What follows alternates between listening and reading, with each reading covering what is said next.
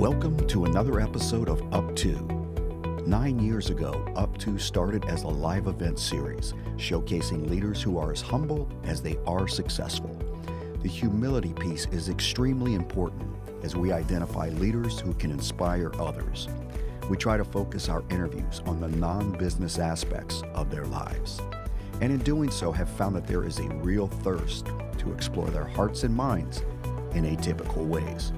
Our host, as always, is Adam Kaufman, and on this episode, we are joined by Jody McClain. Thanks for joining us. We'll be right back. During the first season of the Up To podcast, I had several companies and entrepreneurs approach me about potential partnerships, but I'm really selective before choosing to do something like that. One choice we did make, happily, is to partner with Vivid Front, a full-service digital marketing and website design agency based in Cleveland that works with both local and national brands.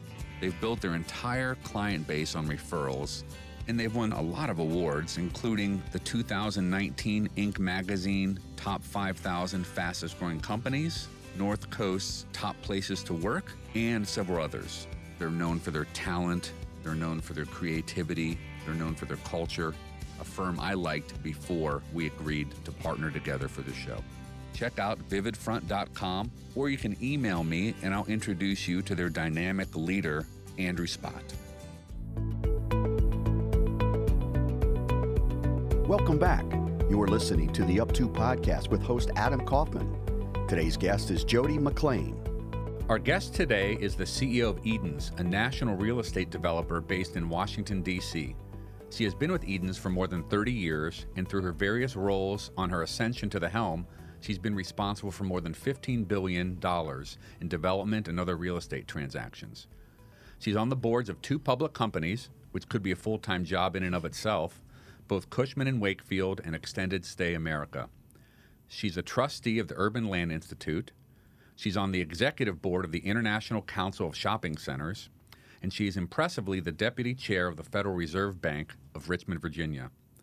She's on a college board, as well as the board of a residential incubator for entrepreneurs. All of this while being a very engaged mom and wife. What a feat. Wow. Jody, welcome to Up To. Thank you. Thank you for having me, Adam. What have you been up to? That's a great question. I like that. What have I been up to? I have been up to some really great work. Edens has 2,600 retail partners across the country in 9 major markets.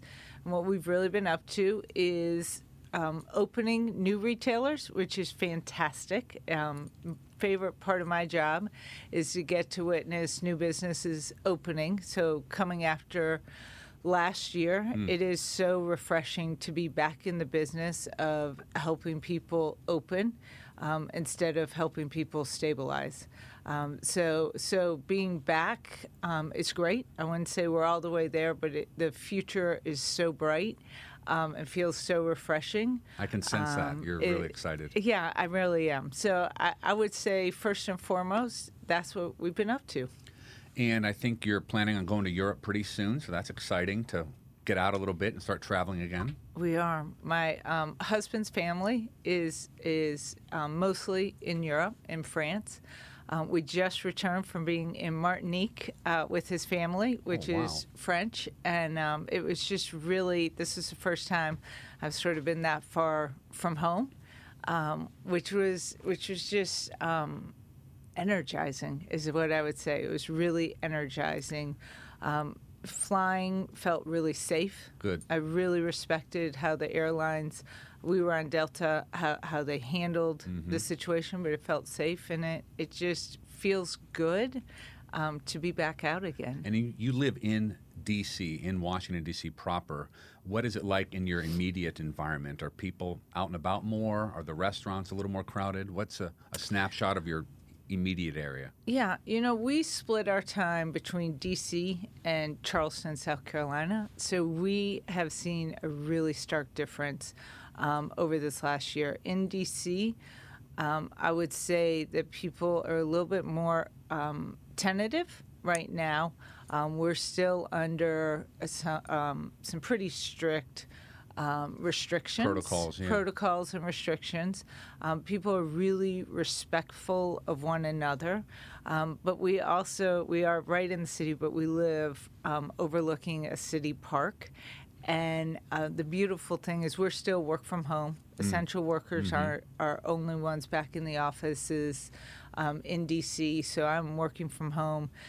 And my office fronts this little park, and all day long you can just hear people and the energy that's coming to us from people just being desperate for that socialization. Plus it's springtime, which is always pretty in Washington. It's springtime, but even through the winter, this socialization that was happening, because it's not happening at the office, and we are social creatures. So I would say you're seeing real tightness in communities. We've gotten to know our neighbors like never before. Silver lining. A silver lining, a startling fact, a little fact I'll give you. 31% of all Americans knew their neighbors going into COVID. That low. That low. And so I can't wait to figure out what it is coming out of it. But you know, I will say, I'd like to think I knew my neighbors, but we have really cool people around us. The restaurants, the city has been great about expanding outdoor space for our restaurants. I ate at Rasica last night, and they had as many outdoor tables as indoor. I was really impressed. Now, you mentioned, Jody, that you're still work from home at your company. We are. Have you guys thought about when you're going to, if at all, mandate a return, or have you played out how that's going to maybe in stages? Yes. When we went work from home, March 17th of 2020,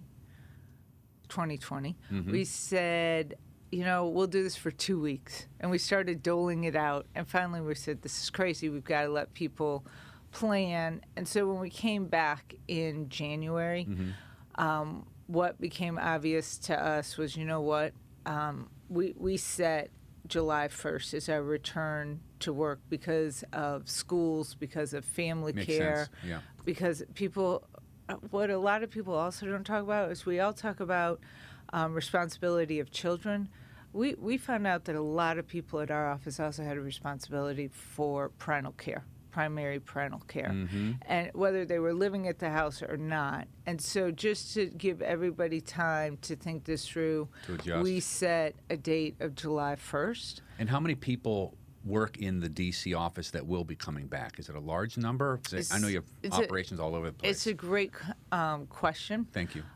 It really is a great question. This is what I think we'll see, and I think it'll be pretty consistent everywhere.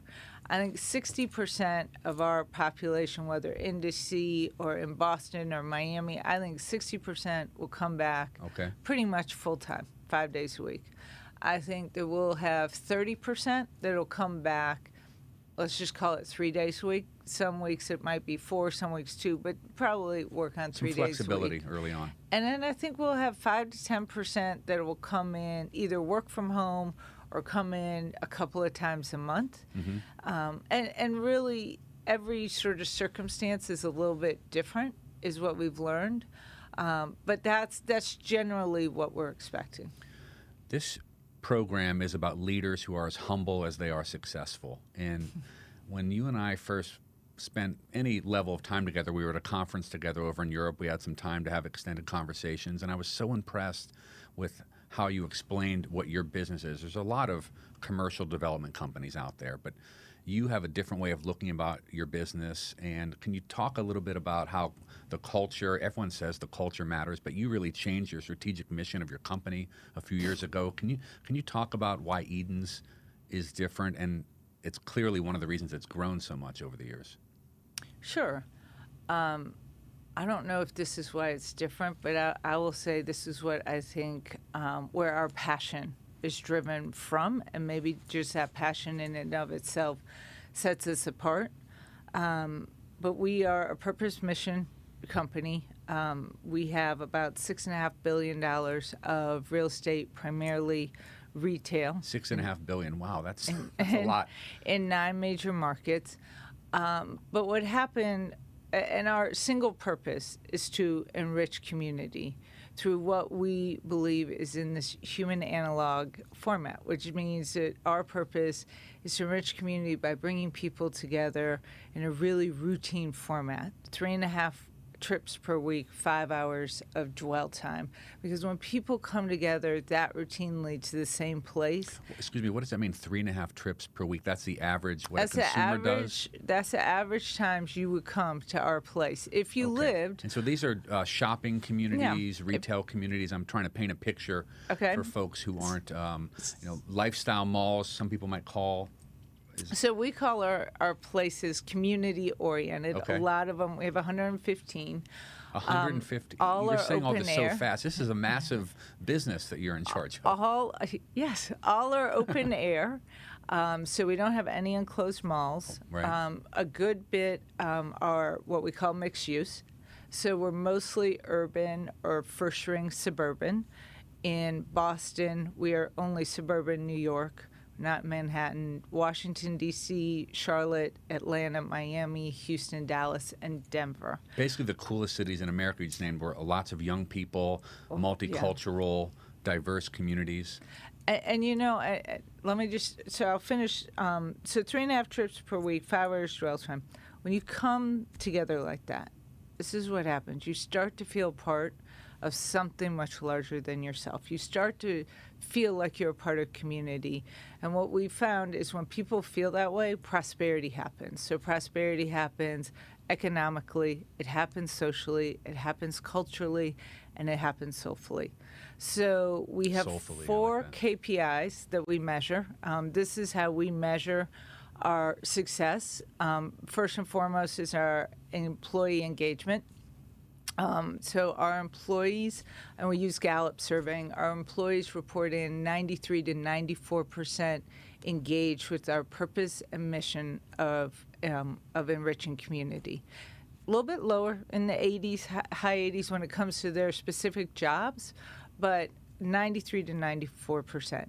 That then shows up. They're so passionate. It doesn't matter if you're in accounts payable or if you're a leasing agent or if you're head of development, we're pretty much the same passion that shows up at our properties. And because it shows up and the way our properties are designed and they're curated and the care that's just reflected, you can walk into somebody's home and know that, oh my gosh, this is a person who's so passionate. The warmth, it's the same feeling. People want to spend more time. Mm-hmm. And when people want to spend more time at your places, for every 1% of additional time, we get 1.3% of additional spend. So therefore, our second KPI is our retail partners' productivity, whether it's within our 4 walls or perhaps it's e-commerce that's driven because of that store. And that typically will outperform 20+% to their averages. And because they can outperform, our third KPI is our total shareholder return. We're a private company. We're one of the largest in our space. You're a large private company. We're There a are large companies private smaller than you, company. I'm sure you know, that are public. So making sure that our investor, obviously, I am a business person through and through, so our third KPI is our total shareholder return, and our fourth KPI is our community impact stats. So we have an index, and we measure crime, we measure education, we measure health, and we measure opportunity with around all of our places. And then we also have a sustainability impact report that we produce every year. And now we've just launched our inaugural diversity and inclusion report that looks not only internally at the impact we're having, but the impact that we're having in our communities and in our industry. Those impact KPIs, is that unusual for your industry? I'm not an expert, sure. but that's tremendous. I think a lot of people report on sustainability, but for us, when we said, it was 2006 when we started into this transition. We were founded in 1966. I joined the company in 1990, but it was 2006 when we started to transition into this purpose-driven. And so when we did that, it was a story to tell, but what our people So it's this loop. It's a loop. Our people are 93 to 94% engaged in our purpose and mission. How do we measure that success at the community level? And we didn't know how to put together. We hired a consultant to help us put together the happiness index. And it turned out we really couldn't come up with that. Oh. But this seemed to be the right stats that said if people are engaged in a community, they're going to have more respect for others. They're also going to have more, when people are engaged in a community, they're happier. That is a proved fact. They're happier. When people are more engaged in their jobs, they're happier. Well, how does that come out? Well, they probably take better care of themselves in health. They probably in employment. And so Makes common sense. We came to these 4 factors that we could access readily accessible data. Well, I've been to a couple of your properties, and it seems I'm not aware of the KPIs, but it seems like it's working. Pre-COVID, very vibrant. And I'm not a scholar or anything, but the Medici Effect. Have you ever heard of that book, The Medici Effect? Yes. I brought it in today because I feel like your properties live these intersections that the author talks about. People from different walks of life, different economic categories, different ages. It's as if you either followed this book's plan or the book should be written about Eden's properties. Well, thank you. That's a compliment. Oh, it really. That's a wonderful. Yeah, compliment. I read these pages and I think about your business. Now, we have a lot of listeners who reach out to me and they tell me they're in the beginning of their careers. A lot of young people listen to podcasts. Did you ever think, Jody, when you started 30 years ago, that you'd be running this behemoth of a business someday? Or did you think you'd come in for a couple of years and then do something else? Or was that a long-term plan? When I started 30 years ago, when I was 2. Yes, exactly. When I started, no, I didn't start out to be CEO of Eden's, no. When I was 13, I had my heart absolutely broken in half because I had declared, probably when I was 6, and I was on this path to be the first female justice on the Supreme Court. So when Sandra Day O'Connor was named in, I think it was September of 1981, I was really heartbroken. And my mom was like... You were 6 or 13 then? I was 13. That's a big goal. Oh, yeah, I was 13. I think I had crushed. declared it, though, when I was 6, and I just stayed to it. And then it was like, oh, my gosh, my life is over. What else I didn't want to now? be number 2 or 3. I wanted to be number 1. So then what I really wanted to do was be a sports agent. And I interned a couple of summers in college for a group in Chicago, where I grew up, but a group in Chicago, sports agents. And I had this feeling it was a really male-dominated, male-chauvinistic industry, and maybe that's not what I wanted. But I loved so much of the negotiations. I loved the work they were doing, the financial side. I loved all the work they were doing. So they said, when I graduated college, I thought I would either go back to law school or I would go get my MBA, but I wanted to work for a little bit. I really wanted to understand business. I wanted to understand how business was created. Mm-hmm. So I took a job as an analyst at Eden's. I had no intentions of, at that point in time, it was about a $100 million portfolio, primarily in South Carolina. I had no intentions of staying in South Carolina, and I was really open with our founder, who was my mentor, that I would stay for about 2 years. But I also went in with this attitude of I'm going to be a sponge. I'm going to give everything I have to give, whatever that may be, and I want to take all that I can possibly take. And I would start. I grew up on what my grandfather used to call a toy farm right outside of Chicago. A toy farm? A toy farm. Okay. But I would have to collect the eggs in the morning. So before I would go to school, I'd have to get up early and collect the eggs, and my sisters would have to lunge the horses, and we all had these chores. You. Okay. I had the grand champion egg layer at the Kane County Fair. Well, this should have been the primary topic of the program today. My first entrepreneurial venture was Jody's Eggs. Really? Yeah, Awesome. Now that I do have the T-shirt, but So many skills. That's not so on your many. LinkedIn profile. I know I should add it. But so I would meet Joe literally at 5:30, 5:15, 5:30. He was the founder of He was Eden's. the founder at the Coffee Pot, and he would be like, "What are you doing here?" So that wasn't a planned meeting. You would just kind of Oh no! troll. It was on my part very conscious. On his part, he would always be like, "What are you doing? What Yeah. are you working on? Fancy meeting you here." That has you here." And I would say whatever I was working on, and he was varying. We would engage in conversation, and that really led to this great mentoring relationship where I learned so much about the business. It also gave me an opportunity to have somebody who's sort of at the highest level, really looking out. So I worked throughout every function in the company. I really wanted to learn as much as I could, both from him about how deals were done, how the business was valued, how value was created, and then I wanted to learn very tactically about the company. So it sounds like gradually you got more into it the more you learned, and it went obviously beyond your 2 years.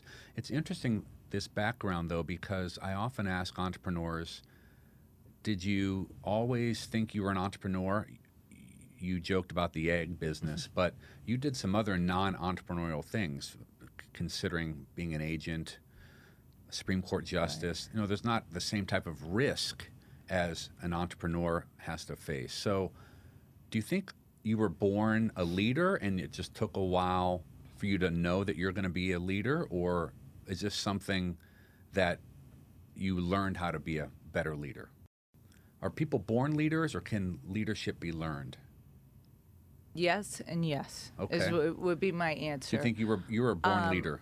Because I feel like these I- are character traits that people either have or they don't have. No, I think I am I think I was a born leader, and I will say that. And being in leadership positions has always been very comfortable to me. Yeah, because it isn't for a lot of people. You're being humble, and that's awesome. But a lot of people would hear that bio that I read about you and think, how on earth could she do all those things? And I played a lot of competitive sports growing up. What'd you play? Oh, you name it. So I played tennis most competitively. I played field hockey very competitively. I played squash. I swam. Nice. Uber athlete here. But so my senior year, I was captain of all of my sports teams. Oh, so it was obvious you were a leader. So that felt really comfortable place to me to be. But I'm also the youngest of three girls, and so I think I am an all or nothing person. Like either I am in charge or you're in charge, and it's one or the other. And if you're in charge, I'm really comfortable letting you be fully in charge, but I'm also really comfortable being in charge, and I will own that. Well, it's But good to I know. also think you have to. I'll just say one thing, because you said, "Are you born or you develop it?" I think you have to always be developing your leadership Absolutely. skills. Just like in the sports. I mean, the best Right. athletes still practice every day. But back to your leadership that I think probably you were born with and you worked on improving it.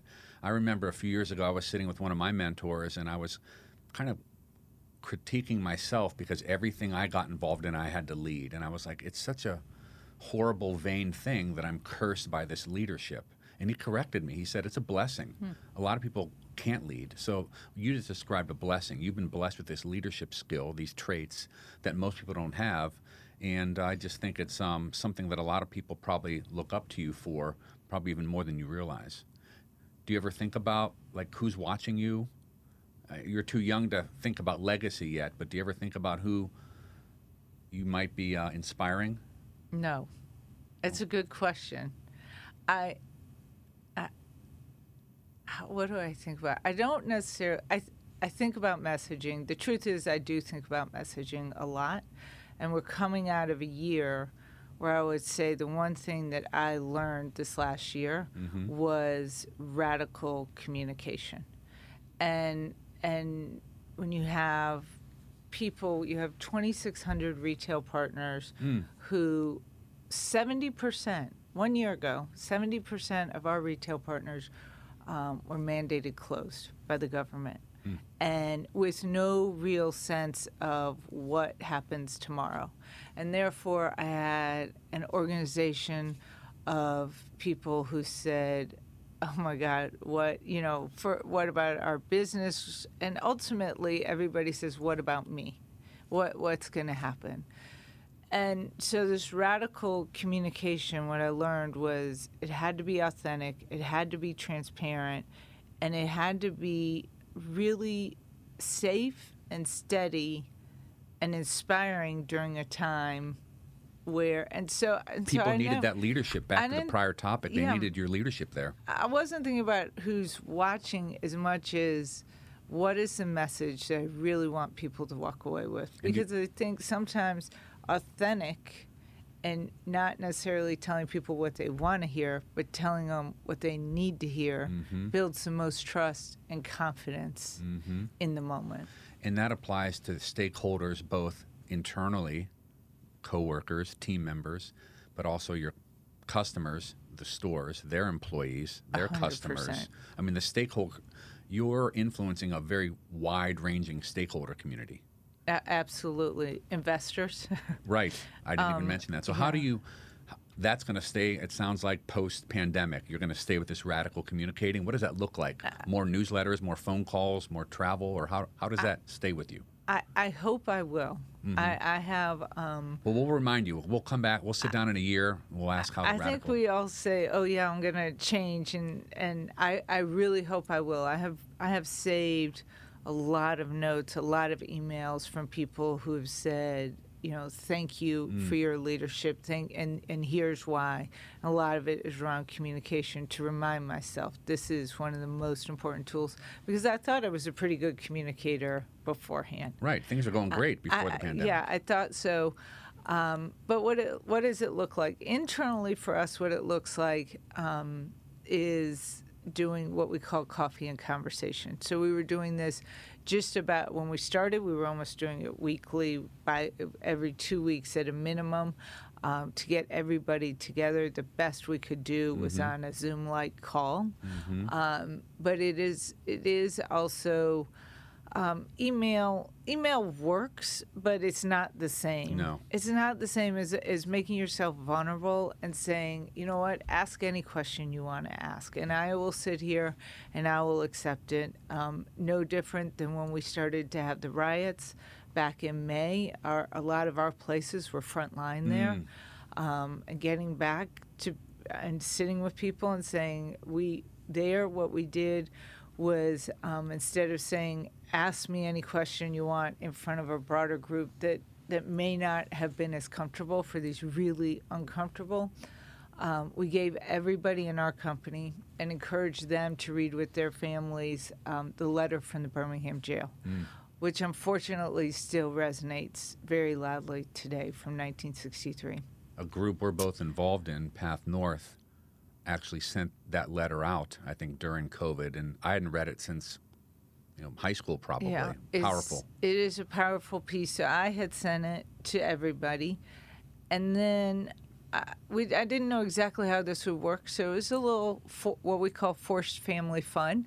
Was we set 90 minutes. We closed the company for 90 minutes.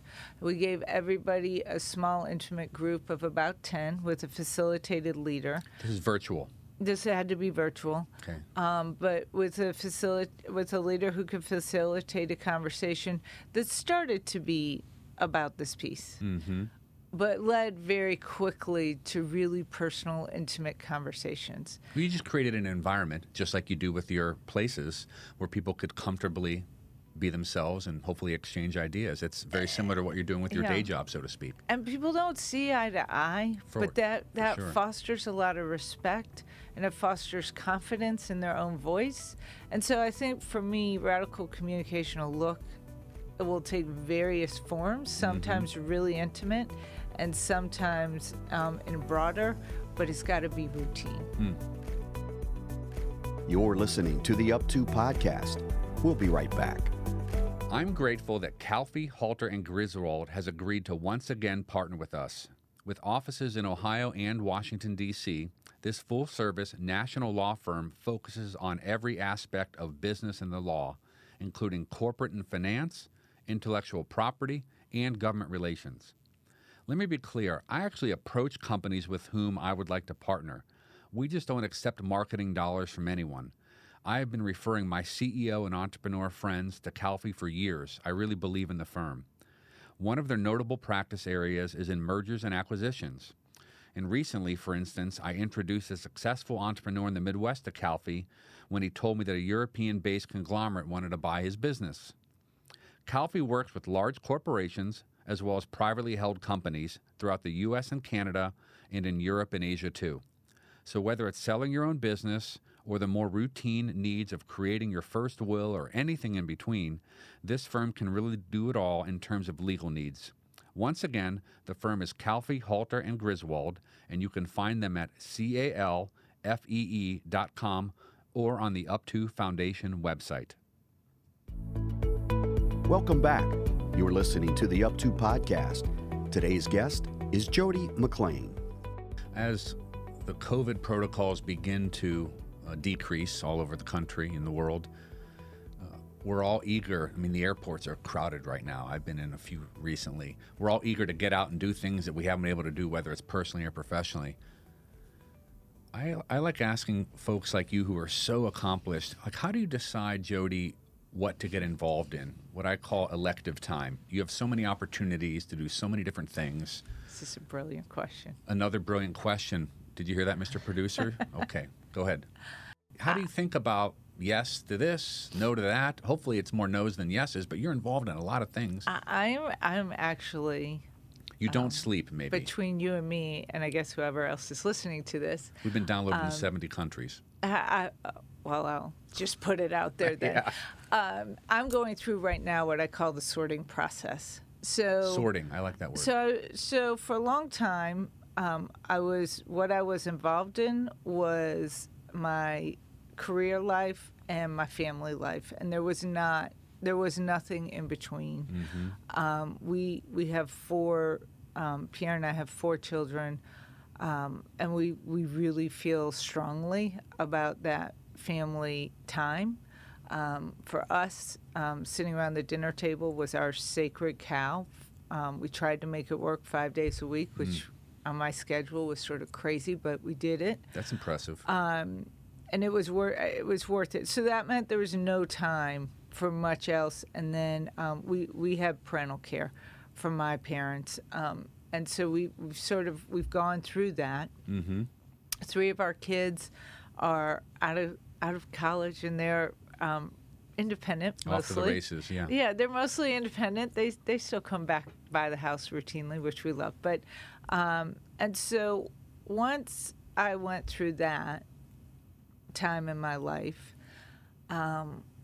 I really started saying, and we still have Chase at home, but I started saying yes to too many things. Mm-hmm. And not what you read out, but just too many things. And now what I'm realizing, so I'm going through what I call a sorting process to really make sure I'm really intentional about my time. Let's stick with the sorting. I like that word. Some busy CEOs have like personal mission statements. Some have tenets, whether it's about health or faith or family. Like when you sort, what are you using to sort? Just, do I like this idea? Or is it a rumble in the belly that you either have or you don't have if someone is approaching you about something?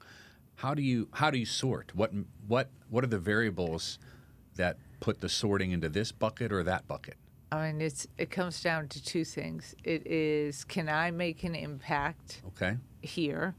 And can it make an impact? Can this make an impact on me? I like that. So some of the things that I feel really, really passionate about, other people try to dissuade me. I want to be involved with women entrepreneurs. So I feel like I can make an impact. Mm-hmm. What I've found is the impact back to me. It fulfills you. It is. It's really fulfilling once they have their confidence about them, I can't tell you what I've learned from so many of these young entrepreneurs back. It reminds me what it's like to be an entrepreneur, what it's like to be a startup. If I have one goal for Edens, it is to bring back a startup mentality. Yeah, so it's mutually beneficial. Fail fast. So there's some things like that. And there's some things where I feel like, and this I think you have to move beyond, but there's the Federal Reserve Board I absolutely love. And I could not, at first I thought, can I make an impact? But I think my purview and what I see from the consumer side and the intellect that I've been able to receive back has been remarkable. Learning, still learning. Right. Learning how to be a better leader as well, like you said earlier. Right, and networking, and at the end of the day, networking. You mentioned the female entrepreneurs, and I'm basically with entrepreneurs all day, every day, and I heard about Halcyon through you and our other mutual friend, Carol. Great. And I think you're still involved there. And I see incubators and accelerators all over the country, but there's something special about Halcyon. I've now been there. You might have arranged my first visit. And the residential component to it is really interesting. And when I asked you, do you ever think about who's watching you? I'm positive a lot of the Halcyon entrepreneurs are watching you probably even more closely than you realize. I'm sure you inspire them. Well, it's a fabulous group. And I think because first and foremost, it's focused on social impact, entrepreneurs. So it's entrepreneurs that are business oriented, that you can be a capitalist and you can make a huge social impact at the same time. But it's more than just selling a widget of some kind. It's more than just selling a widget. Right. Well, let's talk about these last two subjects. You said the female entrepreneurs, and we were talking about leadership. I want to ask you an honest question. There's a lot of well-intentioned men who would put together a conference, and maybe there's a panel on female CEOs. Or I've seen you on most powerful women lists, well-intentioned editors. I've now learned, though, that some women hate that kind of separation, and some are fine with it. We were talking before the program about our mutual friend Charu. She can't stand it when she's being asked to be on a women in entrepreneurship panel. Help us men figure out what's best for. Is there a separation, or you just want to be considered an entrepreneur or a leader? Can you react a little bit to this? Sure. I don't even know how I'm asking it, but I think you get the gist of how confused I am about. No, I completely get it, and I feel like I have a pretty good perspective on this. Okay. We have 2 girls and 2 boys, and I love them both, and all 4 of them, and I want all of them to have the exact same opportunities. Sure. Is what I want, and I don't want my boys to not have opportunities because they have been in a privileged. Yeah, they're not in a protected category. They have been privileged. I mean, they really have been. But I don't want my girls. I want my girls to take advantage of their own leadership skills. And I say to the boys all the time, I don't really believe in female leadership versus male leadership. I think the best leadership is gender balanced. At our company, my executive management team is made up of 4 people. There are 2 women and there are 2 men. I don't know that I was purposeful about that. I was going to ask that. Was that intentional? It was the best person for each job. Just merit. It was pure merit, but that balance is really felt. It's really felt because there's certain inherent traits that I do think Jamie, my chief investment officer, and myself, we bring to the table, and there's certain inherent traits that my CFO and our chief development officer bring to the table. And as a group of 4, we are incredibly powerful. That's what I would say. And there's different lenses. Everyone's looking at life and business through different lenses. Back to the Medici effect, these different walks of life, as basic as male, female, you can have different solutions or different ideas. It's so true. So one of us grew up on Long Island, one of us grew up in the Midwest in Chicago, one in Miami, one in the South. We have very different backgrounds that we've come to this table with. but that gender balance, that's what we're talking about, is gender balance. Mm-hmm. That's where I think the real power comes from. But I think until we get to this balanced place, I'm going to keep the mic and I'm going to be loud for women. And once we get there, I will drop the mic and I'm done. But I'm heavily involved with something at the James Beard organization called Women's Entrepreneurial Leadership Program. Okay. And James Beard, that's a restaurant? Yeah. Yes, restaurant and chef. It is the system? Academy Awards. Right, Let's right, just say the James Beard, but they also have these impact programs. Okay. And so we helped launch actually the Women's Entrepreneurial Leadership Program, and I say every year because in that industry, that is one of the most important industries. I knew this before COVID. I think the whole now world everyone knows right. it because it is the second largest employer, and it moves more people every year by number from economic instability to economic stability. It is a pathway to economic stability in this country, and we can't overlook that. But there are so many policy changes that need to be made. But when everybody's sitting at the table, so only 6% of executive leadership in that industry is male. I mean, is female. Only 6. I mean, I knew it would be. And we're moving it. We're shaking the trees really hard. But they're not talking about all the policies that need to be changed, not because the men are asses or they're trying to hold the women back. It has nothing to do with that. It's because this is the way it's always been, and it's a pretty good way. But when you get, this is what I found, because a lot of times I'm the only woman.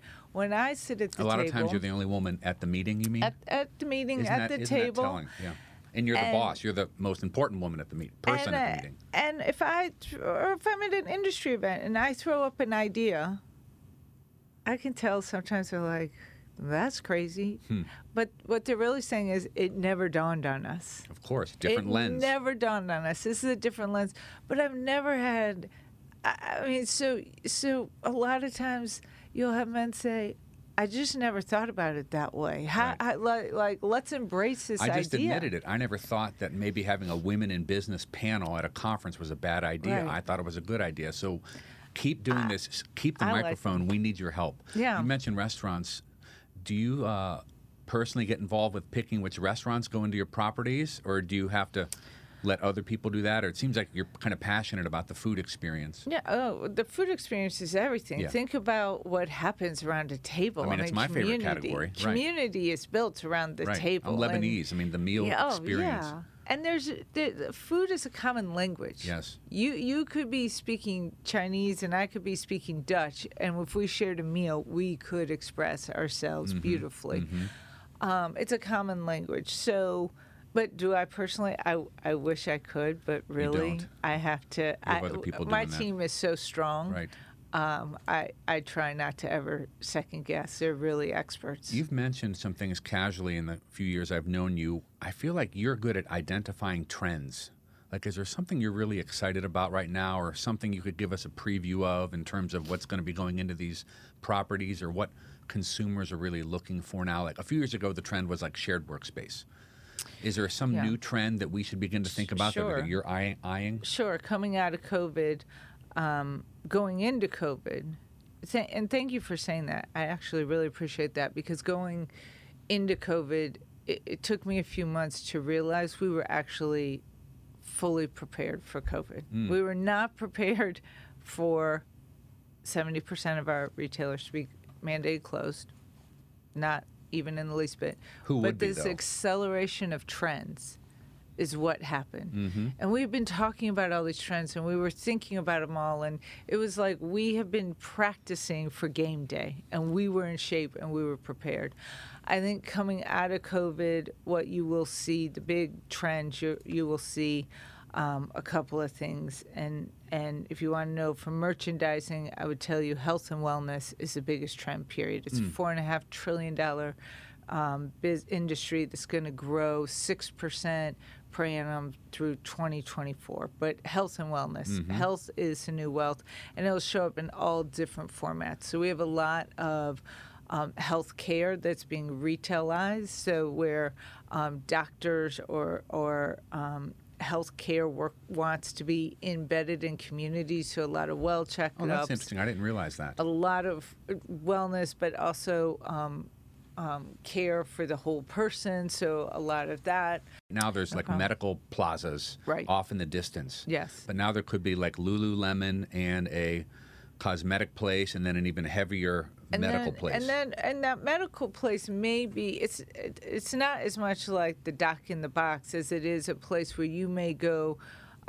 yes, for some physical, but you might also go meditation for some mental wellness or meditation. And so we're seeing a lot of that growing. How about barbershops? You doing more with barbershops? Yeah, I'm always looking for good obviously aren't coming. barbershops. But yeah, no, I mean, of course, salons are always in barbershops. No, I joke, but what other trends? But this health is and great. wellness is going to be the biggest trend, I think, and it's going to impact every part of our experience. So we are making sure all of our places feel green space is really important to people, how we're using greenery, how you feel there, your ability, mental wellness and emotional wellness and being able to engage with people, and then just physical. So we have Soul Cycle outdoors. We do a lot of outdoor yoga. Outdoor yoga? Yeah, a lot of it everywhere. So that's the biggest trend. But hyper-localization is another big trend. What does that mean? I see that in your literature. What does that mean, hyper-local? It means It's more than farm to 17 table. minutes, 17 minutes from your home, and you're going to want to support, and you're going to want to, you're going to want personalization. So you're going to want to know the people there. People know you.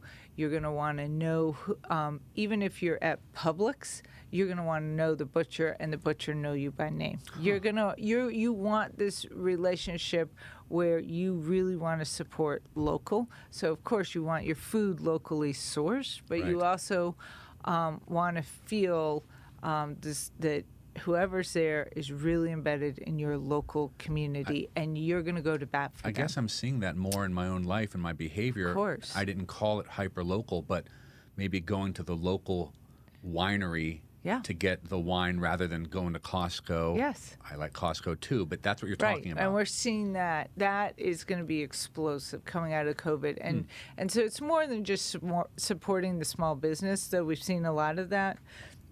But it's really this attachment to the local. And that will resonate, that will be here for a long time. BOPIS, which is something we call Buy Online, Pick Up in Store. Buy Online, Pick Up in Store. We okay, call it cool acronym. BOPIS. Yeah. That's going to be here because the cost of delivery, that last mile, is so expensive, either for the merchant, especially in grocery. So that affects how you maybe build. It affects how we think about the logistics, because I want if your wife is running late to the baseball game and she needs to pick, or you are, and you need to pick up something quick, I want you to be in and out, because that is a great experience for you in that moment. Yeah, it's convenient. But when you come back for date night and you're saying, where do you want to go out to eat? We want you to come back, and we want that experience to feel great, and you're not in this traffic pattern. So how do we design for that? And then the other thing, two other things I would just add to that is casualization. So apparel, but in our places, things have become much more casual in people's attitudes and people's dress. Yeah, athleisure. And a little bit, I would go athleisure, yes, but also think about men and casualization. And I don't know when the suit and tie is gonna. I wonder come about that too back. as a male. Brooks Brothers attire versus. And then the other thing we think Lululemon. about is work anywhere and work everywhere, which is a little different than the co-working space. So I talked about our people coming back to work. Those who don't come back, those 30% that work in the office, let's just say 3 days a week, those other 2 days, they may decide, I'm going to go to the Eden spot where there's a great coffee house, or how we're designing our Nice places, common area. where we'll welcome you to come with your laptop because you like the proximity of other people. But we're thinking about how we design so you could also, if we needed to have a private phone call, How do we make all that? So we think that how people work is really going to impact design of our places as well. It's remarkable, Jody, how fast time goes. Like the year of COVID, it's like a blur. I often think it should be slow because of our lifestyle and the protocols, but it's gone so fast. This session today has gone fast. It's already time for us to wrap up. Do you have time for one more question? Sure. You know, you've been, speaking of time, 30 years at Edens. If you could go back and tell the first year Jody at Edens some advice, what would you tell your younger self back at the beginning of this long run? I would tell myself to scooch right up to that table. It's okay. I would tell myself to ask the question that I was embarrassed or uncomfortable to ask because I figured everybody else knew in the room. That is great advice. I said yes to a lot of things, and I'd say, so what I would say to the younger me, because the younger me was a young woman, is say yes when you're 65% ready. You don't have to wait till you're 100% ready. That's great advice for all entrepreneurs at all ages, but I asked that question to many of our guests. That might be the best answer we've had so far, so thank you. And you didn't know I was going to ask it, so you hit it out of the park. Jody, thank you so much for being on the Up To podcast. And I'm respectful of your time, and I know how busy you are, so just really grateful you could join us today. So thank you. Thank you for listening to the Up To podcast. If you enjoyed this episode, please subscribe via your podcast platform of choice. You can also email Adam directly at adam@uptofoundation.org to receive our newsletter, to suggest speakers, and give your candid feedback. We'd love to hear from you. The Up To podcast is produced by the BL Media Group, right outside of the nation's capital in Washington, D.C. See you next time.